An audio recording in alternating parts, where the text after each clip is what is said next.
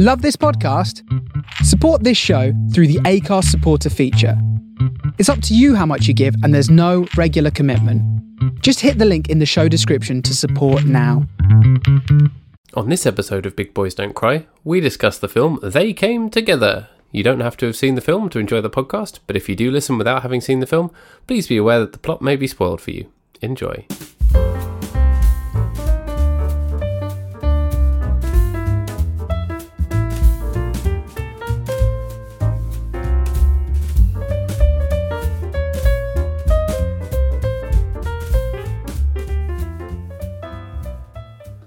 Hello, you are listening to Big Boys Don't Cry, professional intro once again, like real, yeah, like we're real the folks, real podcast yeah. men. I ruined it already. Super profesh. We were just talking in the green room about giving your laptop a Viking burial, which I think is a good idea. Yeah, that's what's going to happen. My laptop is struggling. The arrow keys are starting to stop working. So at some point it's going to have to be retired, and I think what better way to do it than to put a shit out into a lake on a little mini boat and set it on fire. Yeah, I'll build the boat for you. Yeah, I need a woodworking project. I've got a bunch of wood in my new shed that I need to work on. So there we go. We could do that. Build me a little mini sailboat for my laptop. It'll be a good excuse to sit in my shed doing woodwork and ignoring my family. I mean, when you've got a shed and a family, you've got to, haven't you? It's the rule. You've got to. What else are sheds for? Sheds are for hiding away from your loved ones. Yeah, exactly. And doing menial tasks in them. Hey, if you think it's gonna be a menial task building you this boat, you're wrong. I'm gonna pour my heart and soul into this. I'm gonna build you the best boat exactly shaped for your MacBook that the world has ever seen. You could start a whole business, couldn't you, of Mac boats?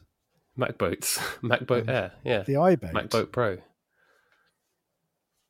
Yeah, because people would love to be able to send their Apple products off to Apple Valhalla, and then maybe style. Tim Apple will buy the business, and yeah. we can we'll make loads of money, and we can retire on it and just do this show and nothing else. I think that's the dream, right? That's exactly the dream. I think that what Apple stores are missing is a woodwork section at the back. Yeah, build not just boats for your MacBook, come but on. little chairs for it, all sorts. Yeah, a little rocking chair. Yeah, or a rocking horse maybe for smaller juvenile MacBooks. Yeah, juvenile MacBooks. That's the one that you have, you boy. Yeah, that's what I've got. I've got a Juvie MacBook. Juvie, wasn't that the name of Zoe Deschanel's character in Elf? Oh no, that's Jovi. Just as bad, really, isn't it? It is, yeah. Oh, I wish it was Christmas. But instead, it's the time in England when it's either blazing sun or torrential rain. You never know which one it's going to be next. I wish it could be Christmas every day, but yes, you're right. It is that time of year where it's going to be horrible weather or slightly too bright weather for this time of year. When it comes to the summer, you're expecting nice, sunny, bright days, and you can lounge around in a pair of shorts with a Copperberg. But at the moment, we're in May, and you think, no, this is too bright for me. My eyes have not adjusted to summertime yet. My poor pale skin. I actually did get sunburnt in the baseball game last Sunday, so not this Sunday, just on the one before that, and my neck is still a bit red. Very stupid. I feel very foolish getting sunburned. Dangerous. Yeah, my neck might fall off, and then you'll have to do a podcast with just a head. The necklace wonder. Yeah. But enough about our government. In film news, it's the 20th anniversary of Shrek, and Charles Grodin died. So there's some film stuff for you. Yeah. It is. Yeah, it's very sad. Very sad that Charles Grodin died. We both love him very, very much. He was pretty old. He did well, but it's still a tragedy. Yeah, of course. You feel like there might have still been one more iconic film role in him. Yeah, you could see him being given a role in a in a sort of contemptuous old man role in a bespoke artistic film director project, couldn't you? Yeah, something like all those boring ones that Robert Redford's in now, but fun. Like they're just going to name films I haven't seen: Our Souls at Night and The Old Man and the Gun, something like that, but actually enjoyable Old Man to watch. on the Sea. Yeah, The Old Man Gets in the Sea. That one. Yeah, Old Man Gets in the Sea. I think that we could have had a gritty Martin Scorsese take on Beethoven. Oh yeah, that would have been amazing. And 6 hours long, be in it. Intended to be watched only in the cinema. Yeah. The soundtrack is only incredibly loud, booming Beethoven. Just like dog noises and surround sound. The only exception being a techno remix at one point of Roll Over Beethoven. Done by Moby. Yeah, exactly. I could go for that. Yeah, I think this would have been great, but alas, we'll never have it. No. The reboot of Beethoven is something that needs to happen, though, if it could be done well. I mean, that's the question: is could it be done well? Yeah, it's a tough question to ask. You need to get really good people. Everyone behind it and in front of it would need to be good. By in front of it, I mean the actors. The people you see. That's the right film terminology, right? I think we need CGI Beethoven. Obviously, technology has now improved enough that you could make a horrifying CGI dog. And not need to have 10 different dogs to play one dog. No, because, it would be what Disney calls live action. Yeah, I'm not going to say it's actual live action. It's what Disney calls live action. It's like the artist formerly known as Prince. Yeah. Because when children won't go to see a movie about animals, what they want is horrifying CGI monstrosities, not animals. Yeah, of course. So we understand this. We've tapped into this market, and I think that we need to recognize that what children want from their Beethoven reboot is a horrifying CGI Saint Bernard. What people want from their Beethoven reboot is Cujo. Exactly. I mean, that's the thing, is we could make a killing here by remaking both, because we could use the same CGI models for both films. Oh yeah, that would be very cheap, very economical. Same actors as well, exactly. Maybe, if they're up for it. Same actors, yeah. We film them back to back. Yeah. You just gotta clean the blood off the set before you shoot the Beethoven scene. Cujo first. Get the hard one out of the way first, right? Okay, that makes sense. Yeah, get that one out of the way, and then you have a little bit of fun afterwards. Yeah, get all the seriousness out. Beethoven's the pudding. Around and pretend. Because also what actors want to do is, rather than play with a real dog, particularly kid actors, rather than have a real dog on set, they want Andy Serkis. They want to run up to Andy Serkis and pat him on the head. Yeah. Because Beethoven and Cujo will be played by Andy Serkis, of course. If anyone could do it, it's him.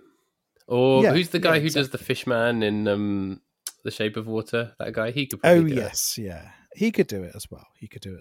But maybe both of them. Maybe they swap it every so often. We keep rolling 24 hours and we just trade the dog actor off. We shoot it over 12 years, like Boyhood. Watch the dogs age. I mean, you could do that, couldn't you? You could do Marley and Me, but Boyhood, where it is over the entire lifespan of a dog. Which, to be fair, that's about the time period that film covers, and they had to use about 50 different dogs. So that would make sense. So why didn't they do it with a real dog? Yeah. Starts out, he's a beautiful little puppy. And then over 12 years, the family gets to know him and love him, and eventually Andy Serkis dies. Exactly. Spoiler alert for Marley and Me. The dog dies. In case anyone didn't know about the notoriously sad dog film. Yeah. There are days when I wish we had called this podcast Sad Dog Films instead and had just done sad dog films. But I think it is a bit more limiting. I don't think we would have been able to get to whatever number episode we're up to now. 205, I think. 205 episodes. Yeah, we wouldn't have got that far with sad dog films. And we'd never have been able to talk about They Came Together, which is this week's film. They came Thank together like doo-ba-doo-ba-doo-ba-doo. It's a film, yeah. Thank you for bringing us into the topic of this week's film. So They Came Together is a film. That is what it is. It is. It is a film. Movie. Had you heard of it? Had you been interested in it before we watched it? I'd heard of it, yes. And I thought that I had not seen it before, but when it started, I realised that I had seen it before and had forgotten about it, which is not always a good sign, is it? When you're when you're starting to watch a film, it's like, I have seen this. Or maybe I watched like half of it when it was on TV once. Like I remembered kind of the opening shots, the framing bit of the couples having a dinner and then telling their story, but I didn't remember much of the rest of it. So maybe I caught half of it once, but it obviously didn't grab my attention that much at the time. So had you seen it before? No, I had not. So I'm a fan of Wet Hot American Summer and the various spin-offs and sequels that there have been since it came out. Oh, yes. Which I don't know if you know Wet Hot American Summer. So a few years ago, they made the TV series of it, right? And it was much hyped at the time. And I watched the first couple of episodes. To say, I was whelmed at best. See, the thing is that... Oh, is this where you tell me that it gets better after you have to watch 2 seasons of it before it's good? Which is what I say to people about Parks and Recreation. So, fair enough. But like, see, I did have that with Parks and Rec, where I started watching and thought, why does everyone enjoy this so much? I'm done with it. And then did exactly the same thing with Community, where I thought, this is fine, but I could be watching Always Sunny. Yeah, that's exactly what I thought about Wet Hot American Summer. The issue is, I'm not going to say it gets better over time. What I will say is the Wet Hot American Summer sequels / prequels are entirely based around you having watched the original movie. Right, okay. So I should have watched the film first. Yeah, so if you went into it immediately, you would have had no idea what was going on. There's a lot of referential humor, and just tonally it plays on the fact that you understand the original work, which is why it's such a strange thing for Netflix to pick up, because it's a movie that has a cult following but generally isn't particularly popular. So appreciate that they made it, but I'd love to know how many people actually watched it, particularly given that for a long time you couldn't watch Wet Hot American Summer anywhere easily on streaming services, so you could only watch the sequels / prequels, which is very, very odd. So it's a bit of an odd one to watch halfway through. It's like picking up a novel halfway through and expecting to get the understanding of it. Right, unfortunately. I see. So I would recommend watching the movie, the original, and seeing if you enjoy that. Because if you enjoy that, you can then probably go back. We could get around to that at some point, couldn't we? Yeah, I think we can. But a lot of people whose opinions I respect like it, so it's something I'm sure I will get around to. Yeah. But what I would say though is that it's not. Lots of people make it out to be this greatest comedy ever. And I wouldn't say that, but I would say that it's a fun send-up of like 80s camp movies. Yeah. And that's as far as it goes. And, what it sets out to do, it does well. I actually probably enjoy the others a little bit more because they build on that in some truly bizarre ways, which I like. But you wouldn't necessarily be able to enjoy that without having watched the grounding first film. But They Came Together is a lot more self-contained. Yeah. So I think it does help, perhaps, if you are aware of the comedy of David Wayne and Michael Showalter, the writers, and the stuff they've done before. So, as I said, I've seen some of their work, not all of it, but they seem to have, as you say, a sort of a cult following and a lot of fans. Their stuff is quite popular and does have a particular tone to it, doesn't it? Yes, yeah. I mean, you look at things like Children's Hospital, for instance, is another thing that they worked on, and that feels very similar again. And I've not watched Search Party, but I hear that that's also no, me neither. Rather funny. But obviously, this isn't our first venture into the works of Michael Showalter in particular, because he did direct The Big Sick. Yes, I was going to bring that up. Yeah, that was a very, very good film. Which is a fantastic movie, but that feels very, very different from the kind of tone Wayne have, which I think is probably I expect it to be a pretty Marmite thing, where if you don't get on with that kind of self-referential, loving parody humor, you're probably really going to hate everything that they do. But yeah, I think that's kind of what I was getting at. What did you think?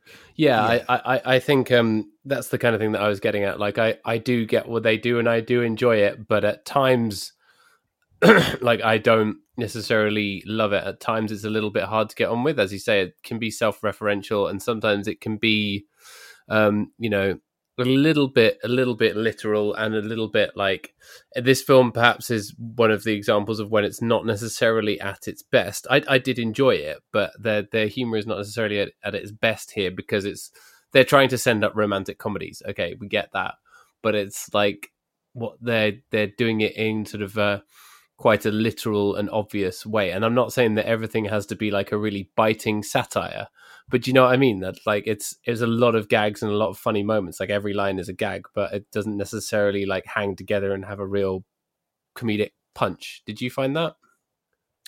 Yeah, I think I'd probably agree. I wouldn't necessarily say I enjoyed this as much as the other stuff of theirs I've seen. I still enjoyed it. I enjoy that kind of offbeat humor that they've got, and I still appreciate seeing a spoof where they clearly have a love for the genre, because all too often spoofs these days just descend into, this is dumb. Look at this dumb twerking. shit. Here's twerking Kim Jong-un. Get it? Pop culture reference. What's that a spoof of? Well, it's not, but you know what I mean. Like often a spoof of North Korea. Yeah, often spoof movies descend into just pop culture references loosely tied around the plot of a movie that the directors watched once. And that's I wouldn't say that's true here with They Came Together, no. Where it's a splicing, this merging of all of these different tropes into one generally cohesive story that's, for me at least, it's done rather well. It feels a little bit conservative at times, and I would have liked them to go really off the rails in more moments, and I think the strangest moments were the ones that really made me laugh the most. Yeah. I'd like to have seen it. What your definition of more off the rails is of a film that includes a guy shitting in a superhero costume. Yeah, but that's what I mean. Is that's the kind of that's the kind of moment where I thought, okay, this has literally nothing to do with the rest of the story, and rather than the scene of him shitting, which you don't see. No, this isn't Bridesmaids. It's not Bridesmaids. But what it does have is a whole scene afterwards where he makes up this elaborate backstory about how he's now going to this Halloween party as guy who's just got out of the shower, and it's such an obvious lie, and then he walks out, and then one of the other members of the cast turns and goes, I wonder who shat in his suit. And those kind of moments, those bizarre moments, are what really made it for me. Paul Rudd turning up to the dinner for the first time at Amy Poehler's parents, and it turning out that her parents are white supremacists. Yeah, that is amazing. Genuinely made me laugh out loud, that moment. And particularly how it then turns into the genre trope of the falling out between the two love interests over something inconsequential, whereas actually, I mean, this would probably be a pretty big deal breaker. And I love the way that they flipped it and turned it back into the mode of the story. Other moments that really made me laugh: Paul Rudd nearly having sex with his grandma. Yep. And brilliant. It shoots, like the shot goes down to like her dress lifting up, and there's a bum that's clearly like a young woman's bum. That's quite funny. Yeah, like a mid-20s butt double. Yeah, extremely funny. Disgusting, but very funny. Yes, yeah. And not the bum, the incest part. The incest part is really funny. It's really well done, and you're watching it and you're thinking, no, they're not going to go here for comedy, are they? And then they do, and then it's sort of never mentioned again either. It's just brilliantly handled. Michael Shannon turning up Yeah. as the dad out of jail with a sword. I wrote down that the movie is vastly improved by Michael Shannon doing a Michael Shannon thing as Michael Yes, Shannon. Michael Shannon is Michael Shannon, and just before that, Jeffrey Dean Morgan as well. Yeah, literally has like 2 lines. Yeah, 2 lines. So all of those moments, the really bizarre stuff, I think worked incredibly well and was very funny, and really built on the concept that they were trying to do. You know, the bits where like the sort of rival character played by Michael Ian Black takes He's great. He takes a condom out of the guy's desk and is like, I'm going to go see your girlfriend. It's not in his desk though. They've got a bowl of unwrapped condoms. Yeah, the what bowl is of that unwrapped about? condoms. Wouldn't they like dry out? Yeah. I assume so, yes. But those kind of moments, those really strange moments are great. Where I think Michael Ian Black is 49 years old. Sorry, I'm just on his page. Oh, really?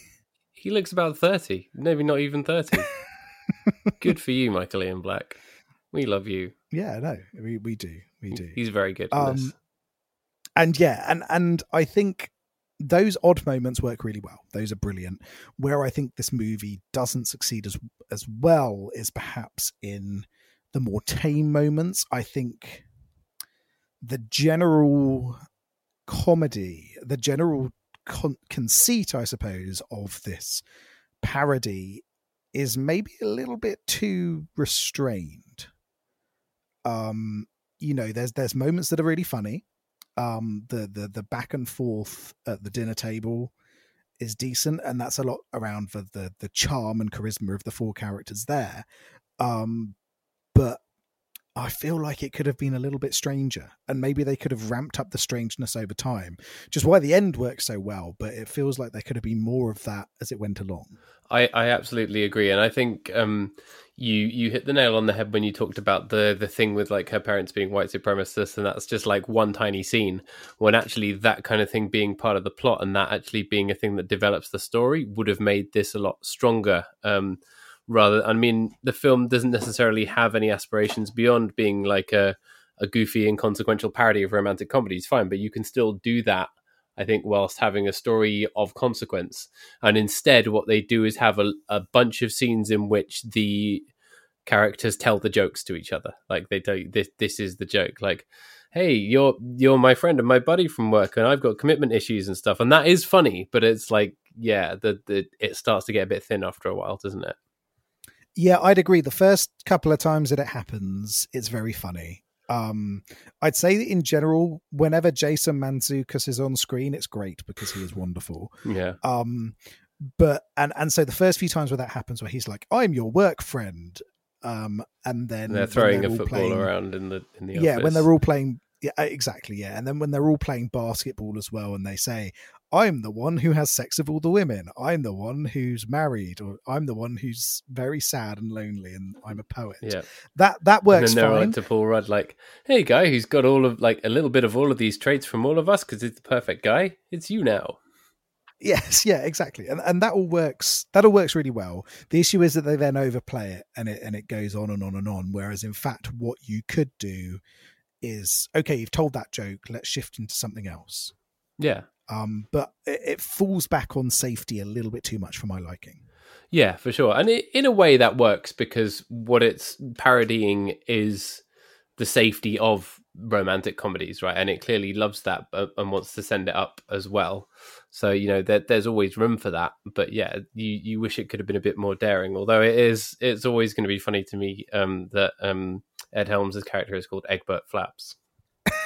Yes, yeah, no, that is great. Also, Randall Park in this movie in a tiny role. Yeah, all he does is like he has one grimace. Yeah, I was like, exactly. You could have done something with him and his character. You could have had more fun with the whole kind of sweet shop thing. Yeah. But I quite like that there's all of these people in it that are just there for fun, and I think that's great. You know, the cast, I'd say, is great, and I think they all do a really fantastic job. There's no one here, I think, which didn't get the memo and they're all pitch perfect for the vision of what this movie's meant to be. But I just wish that the vision was a little bit. Yeah, I absolutely agree. What carries it is Paul Rudd and Amy Poehler and everyone else. But yeah, both of their performances are fantastic, and they know exactly what they're doing. They're having fun with it. You know, they're clearly enjoying doing it, and they're inhabiting that role. So yeah, they managed to carry it quite well. And if that wasn't the case, then I think it would be difficult to watch. Yeah, and what I think is funny is how, you know, these are people which could quite easily and have been in romantic comedies of this ilk. And I think that's what really helps as well is, you know, obviously it's a lot of Wet Hot American Summer alumni here, but equally these people have all gone on to be in various different romantic comedies or mainstream comedies of their own right. I mean, Paul Rudd, Amy Poehler, Bill Hader, Ellie Kemper. All of them have been leads in rom-coms at some point. Ed Helms as well, of course, has been in all sorts of films like that. Randall Park as well. You've got all of these people that are actually, you know, veterans of the genre. And I think that's also what really helps bring it together. You know, you've got a real charming cast here and they all, as industry experts, understand what they're doing. Yeah, 100%. And yeah, sometimes you look at the cast list and say, oh, that's someone who's actually does quite big roles and he's in this for a tiny thing. It's a little bit like David Wayne and Michael Showalter being, look at all these great people we can get. You know, here's Adam Scott pretending to be a sound engineer while Norah Jones sings for no reason. That was actually quite enjoyable. Yeah, well, I wouldn't necessarily think that that's what they're doing. I think it's more that people really enjoy working with them on these projects. And so they're, of course, really happy to take part. And here's Keenan from Keenan and Kel. Here's Keenan from Keenan and Kel. No Kel. No. Here's Zach Orth with a pole out of his ass. Yeah. Now that's when that kind of really literal, funny. Very literal humor is funny.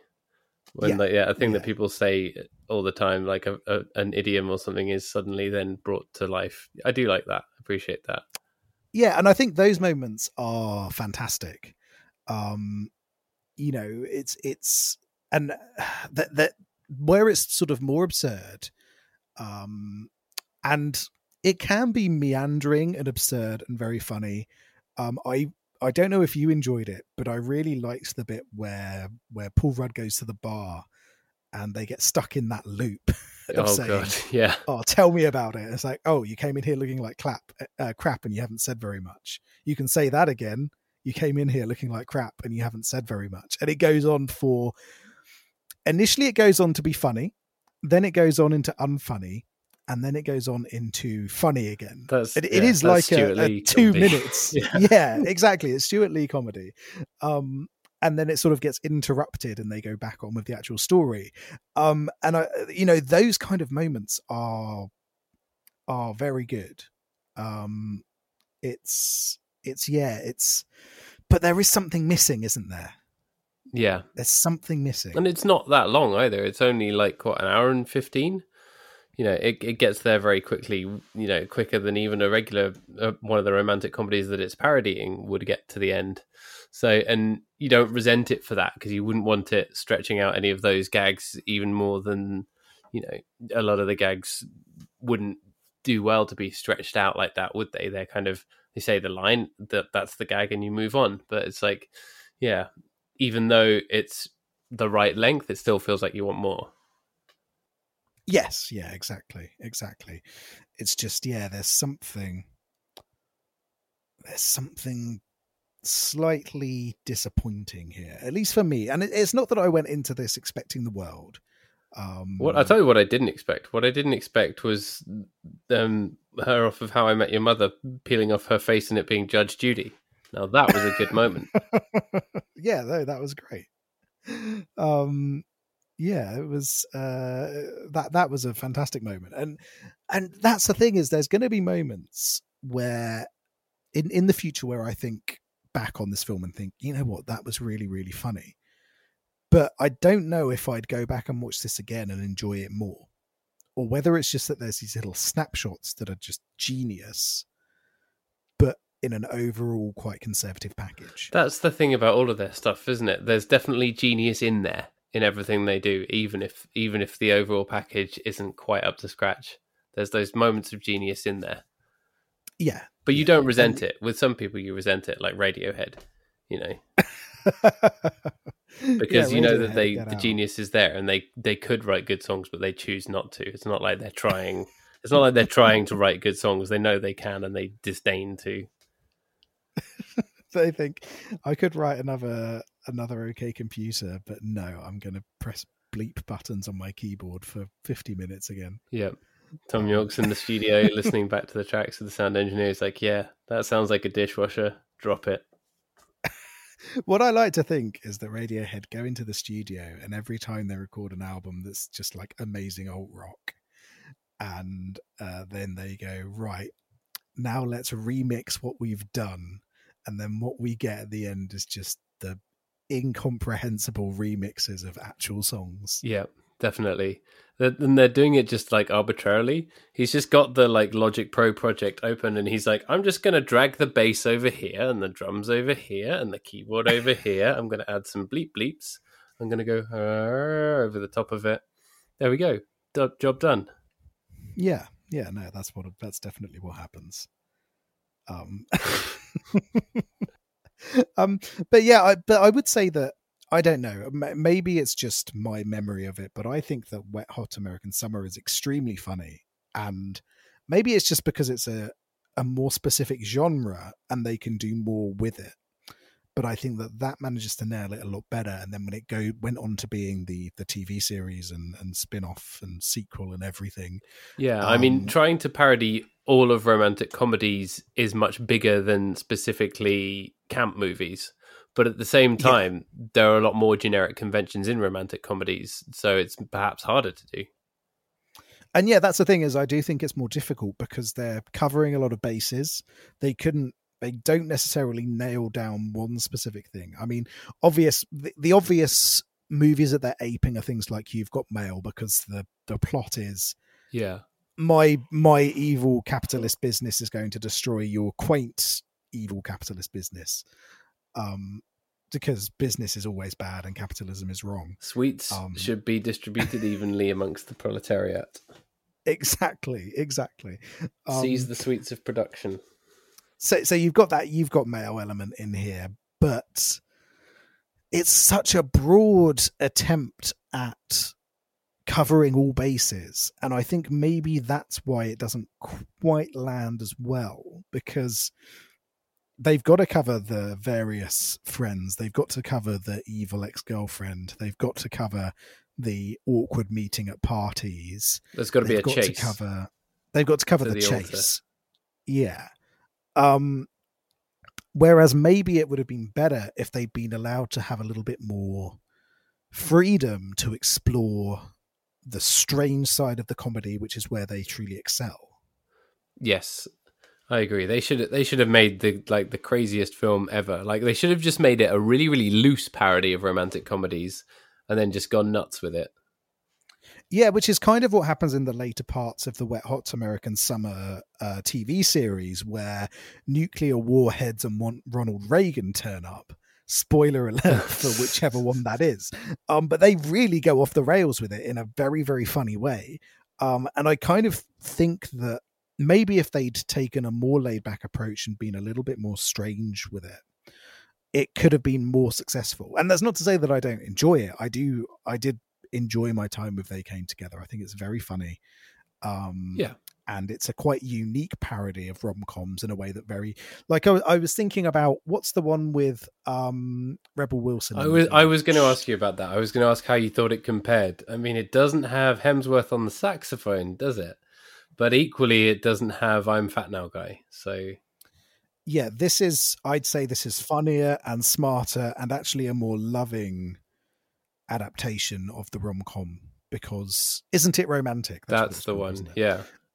Because Isn't It Romantic basically became a rom-com in the end. But did she get with the Hemsworth, or did she get with the Adam Levine? She got with I'm Fat Now, didn't she? I think so, yeah. Yeah. But the Hemsworth guy, he was still had a lot of fun. Yes, yeah. So for me, this is, if you are a rom-com purist like ourselves. Yep. We accept only the purest romantic comedies. Exactly. No crossovers, no half-breeds. I think you could get more out of They Came Together than a fair weather rom-com fan.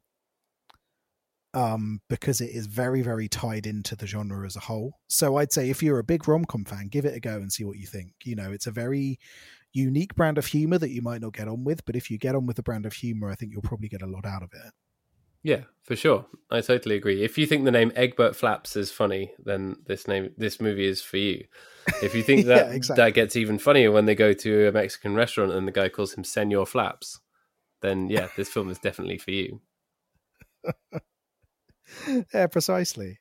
And yeah, it's a clever film, and I appreciate it. You don't often get to say movies are clever where it involves a man wearing a superhero costume shitting himself, but it is smart, and that's what I like about their stuff, is that they're able to combine genuine intelligence and craftsmanship with the dumbest shit imaginable, and it working so well. So yeah, so if you are a rom-com fan, yeah, give this a go, I'd say. Yeah, do, because I feel like it's flown under the radar a bit. It didn't seem to do very well at the box office or anything. You don't hear about it much. So I think from that point of view, why not check it out? It's probably more worth checking out than some bigger similar titles, I guess. Yeah, you could watch this, or you could watch, I don't know, what's a big movie that's coming out soon? Inception. Yeah, Inception. No, Tenet. That's the one I'm thinking of. Tenet, which came out last year. Tenet's super. I haven't seen any films. I don't know what's coming out. You only watch Baby Shark. Baby Shark on a loop. Yeah. That is the most watched video on YouTube. Did you know that? Is it now the most watched video? Yeah, or it was the last time I had to answer that question on a pub quiz. It might not be anymore. There might be some dumb nonsense that's overtaken it. some horrible racist gaming man. Oh yeah. It's going to be PewDiePie probably saying the N-word, isn't it? Exactly. Yeah. No, I've seen every episode of Cookie Monster's Foodie Truck. That is the best show ever. Very good. It is actually very, very good and very funny. I'm trying to think of what I've watched recently. We have been watching The Affair. Do you know The Affair? Is that based on the book by Graham Greene? Is that the one? I have no idea. Have you gone? Is there Are a you book there? called The I Affair by a man cannot called hear Graham you. Greene? You know I Are don't you read there? books. I cannot hear you.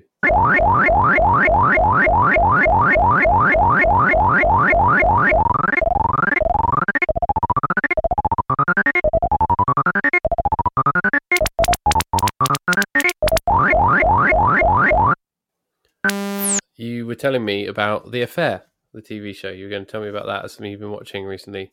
But just yes. Before we had a little break, because of a technical issue, I'm going to fill that with some bleeps and bloops and then say that's the new Radiohead single.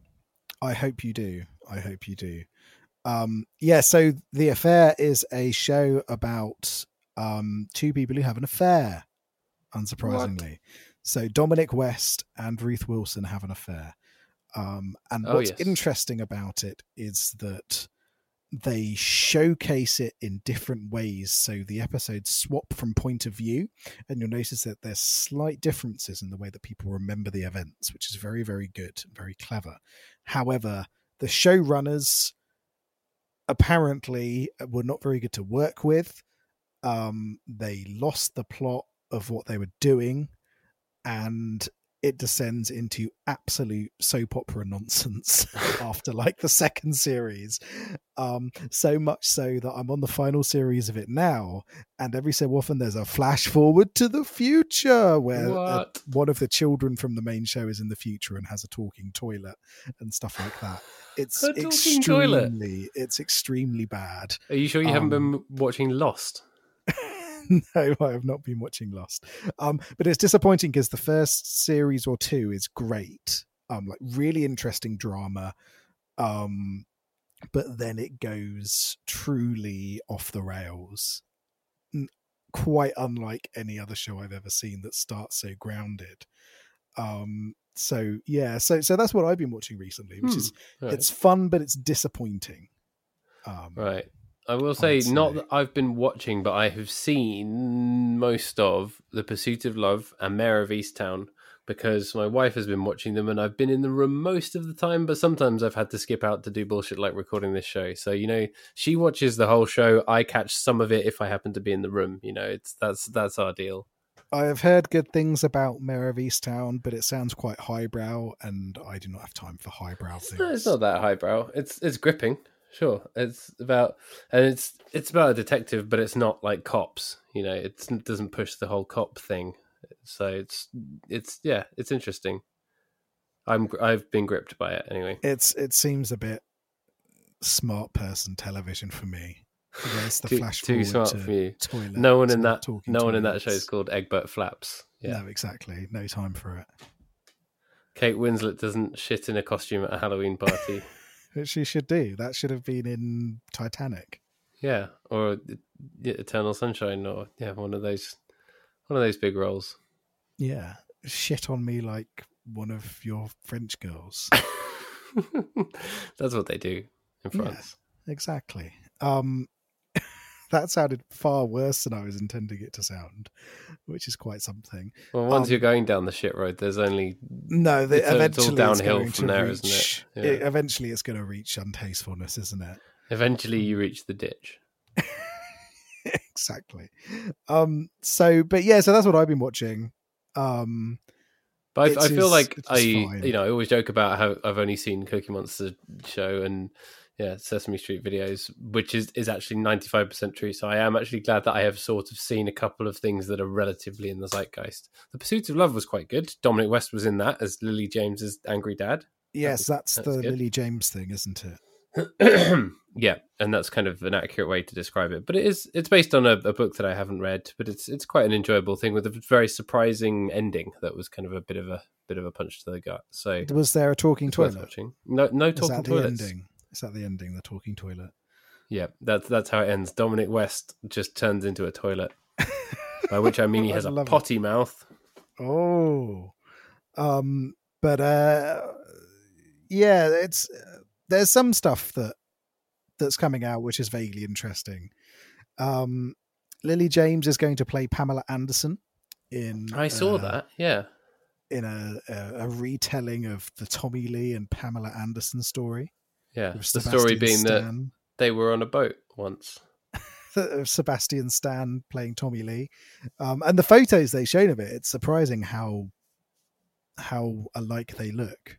Yeah. I mean, obviously there's some prosthetic work going on and everything like that, but it's quite intriguing. I'm wondering what the end result's going to be. Yeah, I'm open to that. Yeah, it could be interesting that. But yeah, but there's not a lot coming out that I'm particularly excited for. I do want to see The Green Knight, which is, do you remember Sir Gawain and the Green Knight? Hell yeah. Arthurian legend. Yeah, it's one of my favourite Arthurian legends. There is an adaptation of that coming out, being made by A24 production. Oh, great. House A24. And it looks very strange, and I'm all the way here for it. Who's in the trailer is out now. So Dev Patel playing Gawain. Okay, sold. Yeah. Immediately sold. It looks fascinating, and I'm really excited to see it. And if it does well, and it does it well, I think they should give them the keys to Beowulf, because I love Beowulf. Welcome to a podcast about rom-coms where we talk about Beowulf. Where we talk about all the things we studied in the first term of our English degree. But I love Beowulf. I loved it before that course. I loved it during that course. And have you seen that shit version with Ray Winston? That's like weird animation. That's what I was going to say. Is the only big budget adaptation of Beowulf we've had is a fucking CGI monstrosity where Ray Winston says, "I will slay your monster.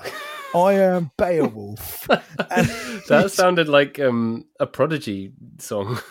Yeah, put that with like a banging dance beat underneath it. Yeah, instead of Firestarter, Yeah. I'm your Beowulf, twisted Beowulf. I will slay your monster. Yeah, I think that is a shit piece, that film, isn't it? I think it might be, because I seem to remember there is a scene where obviously Beowulf gets naked, because he does. He does in the poem. I think there is a thing about how he gets naked and fights a monster, but they put that into the film. But obviously they don't want to show Ray Winston's CGI penis. Name of my next punk band, by the way. So there's like a cloud of steam going over his crotchal area, a lot like you'd see in like a Looney Tunes cartoon. And it's just ridiculous. It's truly like something out of the Wacky Races. Yeah, exactly. It's truly awful.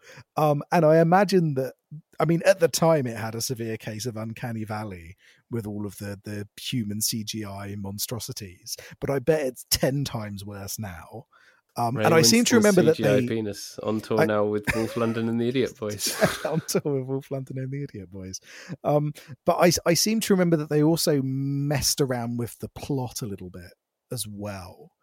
But of course they kept the naked fight scene in. Of course they kept the naked fight scene in. But I seem to remember they did some stuff about Grendel's mother making pacts with Beowulf and stuff like that. And you're like, no, you don't need any of that.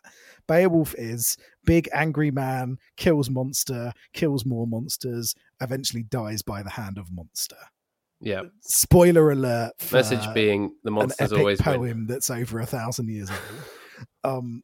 But yeah, it's a great historical text, and I would love for it to be taken out of the hands of book nerds and history nerds and introduced to a new set of people. And I think a movie adaptation could do a really great job of that. It's just a shame that the only major movie adaptation we've had is truly shit. Yeah, we need to revisit it at some point. Probably not one for this show, but no, it's a but at some potential point shit piece, isn't it? Yeah, it is a potential shit piece. Maybe we should do a spin-off show all about shit pieces. Yeah, and we can watch shit pieces throughout history. Which, to be fair, that would shit pieces throughout history. That would be a really fun show. Maybe we should do that actually. That is actually not a bad idea. Because there's loads of movies that are shit pieces that I'd love for us to watch, like Dune, the 1980s Dune. Oh, we're going to get around to that anyway, aren't we, when the new one comes out? Well, yes, when the new one comes out, we'll watch Dune. But yeah, like, oh man. But yeah, Beowulf is great. Beowulf is so good. And the movie's so bad. And I saw that another version of Beowulf has just come to Amazon Prime. And apparently it's like a post-apocalyptic Mad Max retelling of Beowulf. That has a rating of 4 out of 10 on IMDb. I'm going to watch it because I am curious, but I think it might be a truly awful piece of cinema. Yeah, that sounds like a thing. Yeah. Anyway, yeah, welcome to what I'm excited Beowulf about. Cast. What I'm excited about is the new Chippendales Rescue Rangers. And YouTube served me up a trailer yesterday for the film of the musical Dear Evan Hansen. So, I'm excited about that as well. And I'm going to make you watch that, which you'll hate. So I'm looking forward to that. I have no idea what it is, and I don't want to know. You can just throw it at me when it appears. The songs are by the guys who did La La Land and The Greatest Showman. It's about a kid in high school being angsty. That's all you need to know. This sounds awful. I did see that. I seem to remember that you liked the comic Sweet Tooth. Yes. There is a movie coming out soon on Netflix. Oh, okay. Yeah, I'm open to that. Well, which I don't know how good it's going to be, but it's there. Yeah, that'd be worth a look. Yeah, maybe new stuff's not so bad. Maybe there is good new stuff. Maybe there is, but there's also films like They Came Together from 2014. Was it 2014? Yes, yeah. 7 years ago, the golden age. Pre-COVID. So yeah, have you got anything else you want to say about not really. I think we've covered it, haven't we? I mean, it's not of a lot of consequence, but it's fun. It's a worthy diversion, definitely worth your time. And yeah, it's not groundbreaking. It's a little bit one note. It could have been probably better than it was, but everyone in it is really good, and it's it's a laugh. It's fun, so there ain't nothing wrong with that. Yeah, I'd agree. Overall, critically, it got a 6 out of 10, which maybe be a bit critical, but given the litmus test, which is their style of humor, I think it's maybe to be expected. I don't think any of their projects, apart from The Big Sick, have been huge critical successes. But yeah, what I think overall, though, it is this. It's very, very funny in places. It's maybe not cohesive enough because of its various different parody strands. But it's successful in that it is a loving parody of the rom-com genre, isn't it? Yeah, and you're probably listening to this show because that's something you appreciate. So we think that you will appreciate this film. Yeah, for sure. So how are we going to rank this bad boy? Let's see. How many people are sitting in the boardroom when you tender your resignation because you don't want to work at the evil sweet company anymore, and your rival says, "Don't listen to his word, Jazz." That was a good line. Which is a great line. Yeah. So I'm off to go and open my coffee shop, a cup of Rob. I would visit that shop. And there are 14 people in my in the boardroom when I give my resignation. Nice. I'll score it just a little bit lower because, on the second or perhaps 1.5 watch, it's a little bit flat, but there's still 12 people in the boardroom, so it's a thoroughly respectable number of people in the boardroom. Yeah, if they all want a cup of Rob today, your quid's in. Yeah, exactly. Yeah, cup of paddy doesn't work, does it?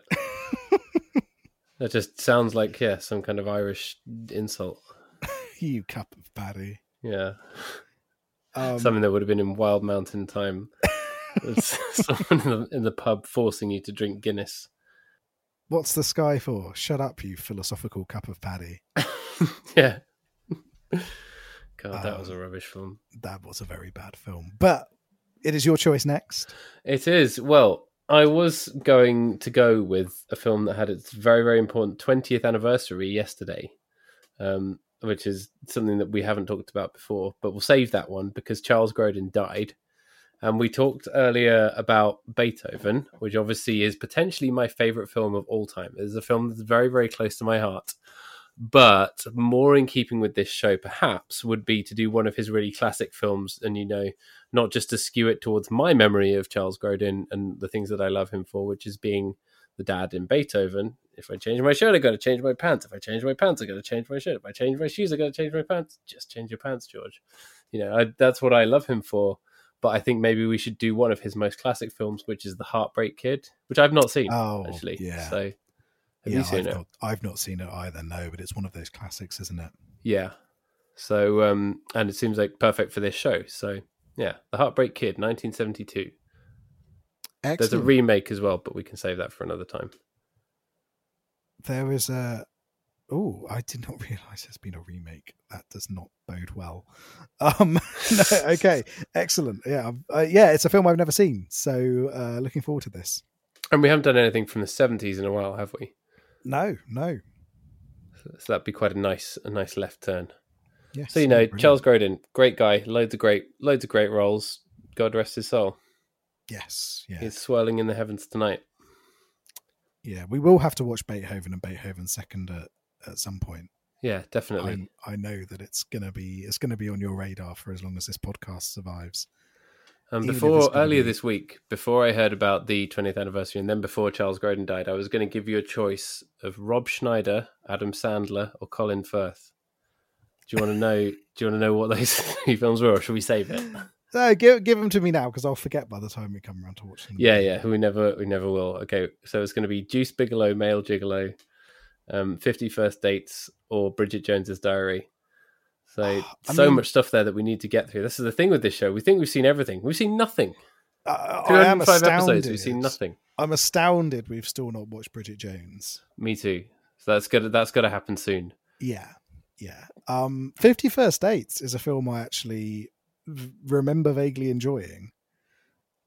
So There could have been two decent options there, actually. Yeah, no disrespect. I mean, every disrespect to Juice Bigelow, male gigolo. Yes. What about European gigolo? Well, yeah, that's the thing. It could have been a double bill. Got a double bill it. Yeah. But yeah, I was going to do 50 First Dates to ease you into the Adam Sandler. And then, before you know it, it's a couple of films down the line, we're watching Big Daddy. Yes. Yeah. That's the thing. It's a gateway drug, isn't it? Yeah. But I'm very happy with The Heartbreak Kid. Yes, as am I. I'm excited to watch it. So yeah, all those other films, we'll get around to them. We got years ahead of us. Yeah, we got all the time in the world. Yeah. And let's fill that time by making more podcasts. Exactly. All right. Well, thanks a lot for tuning in. We really, really appreciate it. And I hope you enjoyed the show and hope you enjoyed They Came Together. If you haven't watched it yet, go and watch it. It's a fun little thing. And you can write to us on Twitter at BigBoysDon'tPod, on the emails bigboysdon'tcrypodcast@gmail.com. There's a link in the show notes where you can give us money, kind of like a tip jar, if you like what we do. Yeah, we've got to set up our coffee houses / sweet shops, so That's please true. give generously. Cup of Rob, cup of Paddy. Box of Sweet Paddy. Yeah, box of Sweet Paddy. That's what they call me. Yeah, exactly. Yeah, so we need a lot of money for that. So it's important that you please give generously. Yeah, sounding like a charity drive now. Maybe it is. All right, and we'll be back next week to talk about The Heartbreak Kid, 1972. Alrighty, bye-bye. Bye.